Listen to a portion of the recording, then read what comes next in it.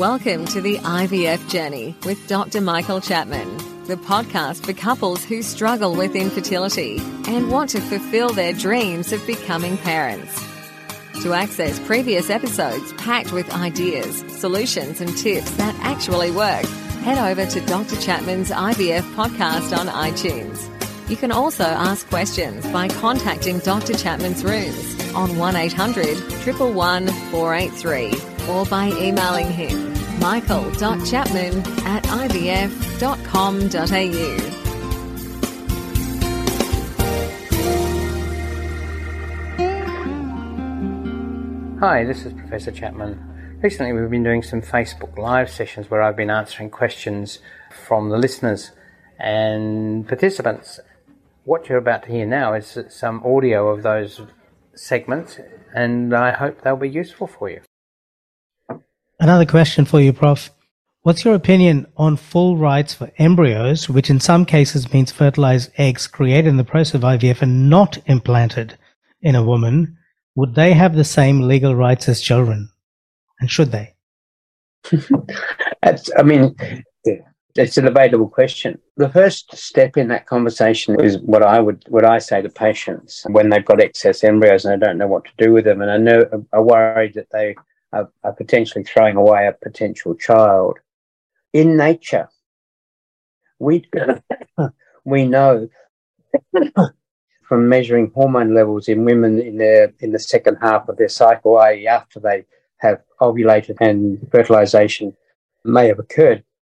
We know that in young women in the 30s, something like 60% of cycles reach a point where they're producing pregnancy hormones. In other words, there must have been fertilization, there must have been attachment to the uterus. But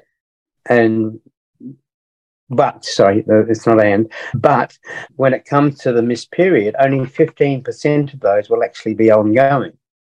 So of the original 60%, we're down to 15. So it's 3/4 of all embryos created in nature don't work, don't create a pregnancy. So your embryos that you have, that you've had your 2 or 3 children, each one of those really only has a relatively small chance of actually being a baby in the long term. So to some extent that reassures them that information.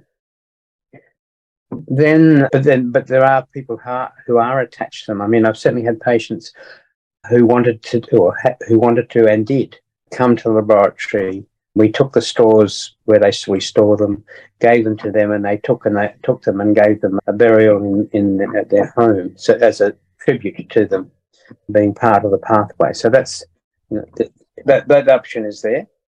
There's obviously an option of actually giving those embryos to a woman who doesn't make eggs and their partner doesn't have any sperm. So embryo donation is a possibility. My experience is that 99% of patients don't want to go down that route because they do see it as, if there is a child there, it's sort of like adopting out a child. However, for particular couples in particular situations, that's their only way, and I've certainly had very happy parents in that scenario as a result of people's generosity. I would say there's a lot of counselling that goes along with that, both together, what sort of relationship are we going to have with that child or not. There's a lot of talking to be done before we set out on that route. There are people who come to me and say, I only want to fertilise 3 eggs because I don't want to be in the situation of having excess embryos. Again, that's uncommon, but I've certainly had it, and we abide by their wishes. So, yeah, the next question that follows on that is, what about all these frozen eggs? Because the data is very convincing so far. It's been around for about a decade, but even those countries where egg freezing has been in place for more than a decade, the maximum, I think it's Spain, is up to about 20% of those women coming back. We saw some data at this meeting suggesting it was actually in Australia, it's less than 15% are actually coming back for their eggs that they froze in the possibility that they might need them later on. Now, that we haven't in Australia been doing this in any significant way more than about 5 years. So women in their early 30s are now not even 40. So once they hit 40 and above, we may see many more of these women come back for their eggs. But in the meantime, they found Mr. Right. They found a relationship, and these women aren't infertile women. They can get pregnant on their own, but it does provide a degree of backup.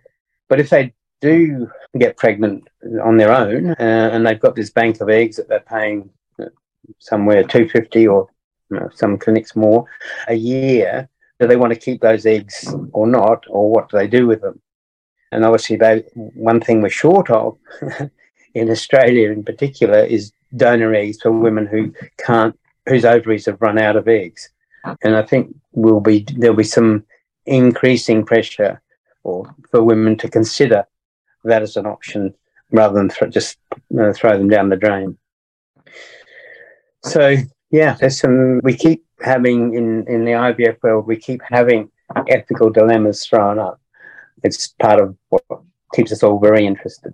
And don't forget that you can access all the previous episodes by going to our website, www.theivfjourney.com, and select IVF Journey Podcast from the navigation menu. Thank you for listening to the IVF Journey with Dr. Michael Chapman, the podcast which helps couples negotiate their way through the IVF journey, all the way to parenthood. You can also ask questions by contacting Dr. Chapman's rooms on 1-800-111 483 or by emailing him michael.chapman@ivf.com.au.